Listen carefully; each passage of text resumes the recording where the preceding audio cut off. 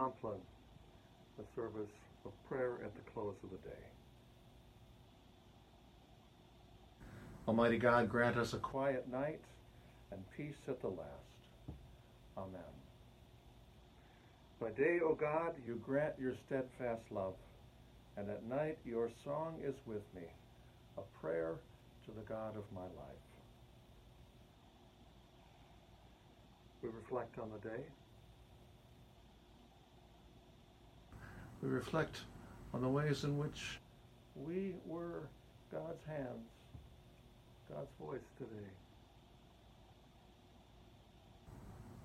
We reflect on the ways others were God's hand, God's voice, God's love for us today.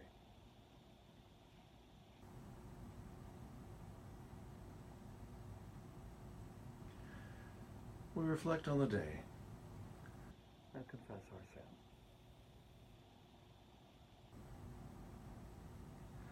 Holy and gracious God, I confess that I have sinned against you this day. Some of my sin I know, the thoughts and words and deeds of which I'm ashamed, but some is known only to you. In the name of Jesus Christ, I ask forgiveness. Deliver and restore me, that I may rest in peace. In the mercy of Almighty God, Jesus Christ was given to die for you. And for his sake, God forgives you all your sins. As a called and ordained minister of the Church of Christ, and by his authority, I therefore declare to you the entire forgiveness of all your sins. In the name of the Father, the Son, and the Holy Spirit. Amen. The Lord be with you. A reading from Jeremiah. You, O Lord, are in the midst of us, and we are called by your name. Do not forsake us.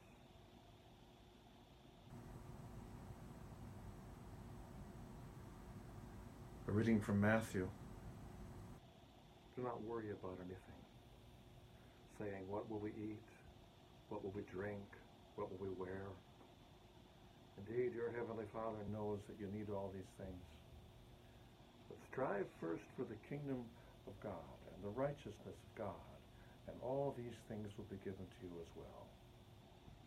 So do not worry about tomorrow. It is in God's hands, and so are you.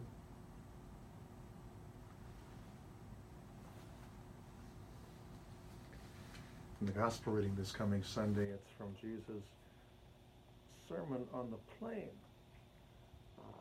less known perhaps by title as what is called the Sermon on the Mount in Matthew's Gospel, chapters 5 and 6 and 7.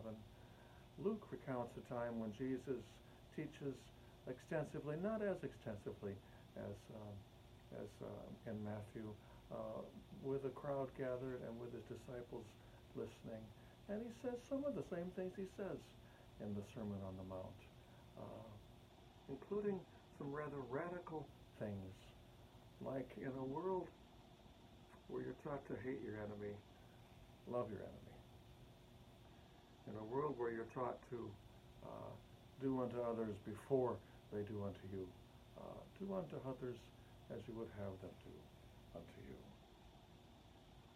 In a world that judges, sometimes harshly judges you, Jesus urges his followers not to be judges of others, but to be instruments of God's love and mercy for others. The Old Testament reading shows that mercy was not invented in the New Testament, as we have the story of Joseph and his brothers, and many of us know the story, that horrible story on all kinds of fronts. I mean, Dad has favorites among the kids, resentments brew. Joseph is a little precocious, and even frankly, I don't know, I might have been a little upset with him too. Hey guys, I had a dream, and you all bowed down to me. Want to hear another one? Finally, you know, they sell him as a slave in Egypt and tell his dad he was killed. Later, circumstances become such that Joseph, favored by God, though he finds himself first in prison for years, is blessed by God and through circumstances empowered by God, becomes the number 2 person in Egypt behind Pharaoh himself, in charge of storing food for a famine that Joseph had rightly prophesied would come. And finally, the brothers, where the famine has affected them back in the land of Canaan. Here there's food in Egypt. They come, and there's a series of interactions that are somewhat playful, somewhat discerning, but in the end, Joseph tells his brothers, though they didn't recognize him, why would they, who he is. From Genesis 45. Joseph said to his brothers, I'm Joseph. Is my father still alive? But his brothers could not answer him. So dismayed were they by his presence. I'm sure they were. Then Joseph said to his brothers, come closer to me. And they came closer. He said, I'm your brother, Joseph, whom you sold into Egypt.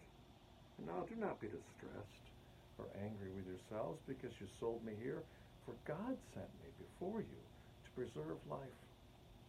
For the famine has been in the land these 2 years, and there are 5 more years in which there will be neither plowing nor harvest. God sent me before you to preserve for you a remnant on earth, and to keep alive for you many survivors. So it was not you who sent me here, but God. He has made me a father to Pharaoh, and lord of all his house, and ruler over all the land of Egypt. Hurry and go up to my father, and say to him, thus says your son Joseph, God has made me lord of all Egypt. Come down to me, do not delay. You shall settle in the land of Goshen, and you shall be near me, and your children and your children's children, as well as your flocks, your herds, and all that you have, I will provide for you there, since there are 5 more years of famine to come, so that you and your household and all that you have will not come to poverty. And he kissed all his brothers and wept upon them. And after that, his brothers talked to him.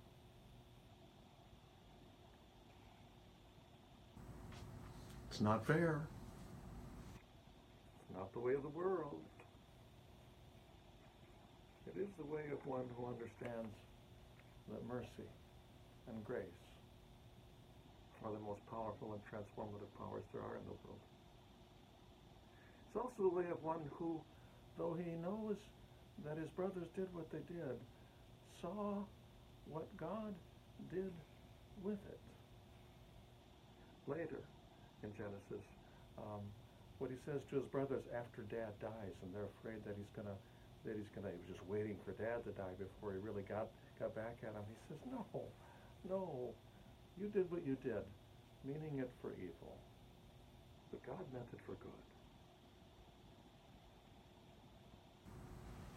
Sometimes when things happen that aren't good or seem unfair or wrong, I find it helpful to ponder, what is the good that God can do with this? Where is the good place God can lead me to from this? What is the good God can empower me to be amidst this?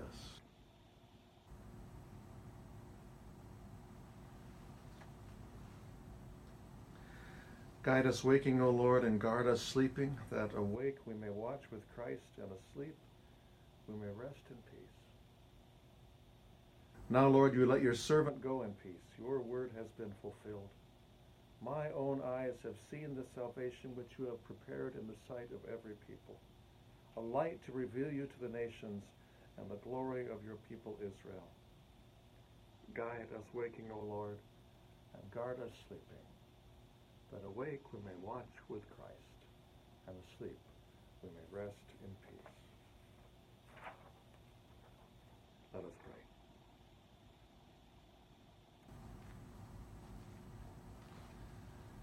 Be present, merciful God, and protect us through the hours of this night. so that we who are wearied by the changes and chances of life may find our rest in you. Through Jesus Christ our Lord. Amen. Gracious God, we give you thanks for this day, especially for the good we were permitted to give and to receive. The day is now past, and we commit it to you. We entrust to you the night.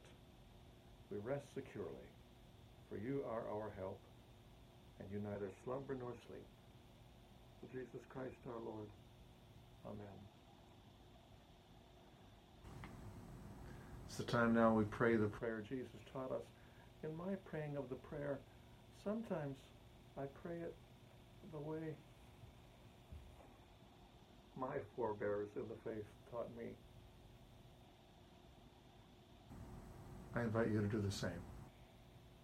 If our words are not all the same, please know our prayers are. Our Father who art in heaven, hallowed be thy name. Thy kingdom come, thy will be done, on earth as it is in heaven.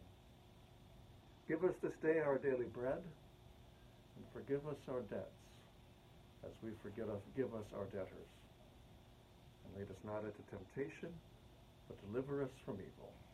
For thine is the kingdom, and the power, and the glory forever. Amen. Now in peace I will lie down and sleep.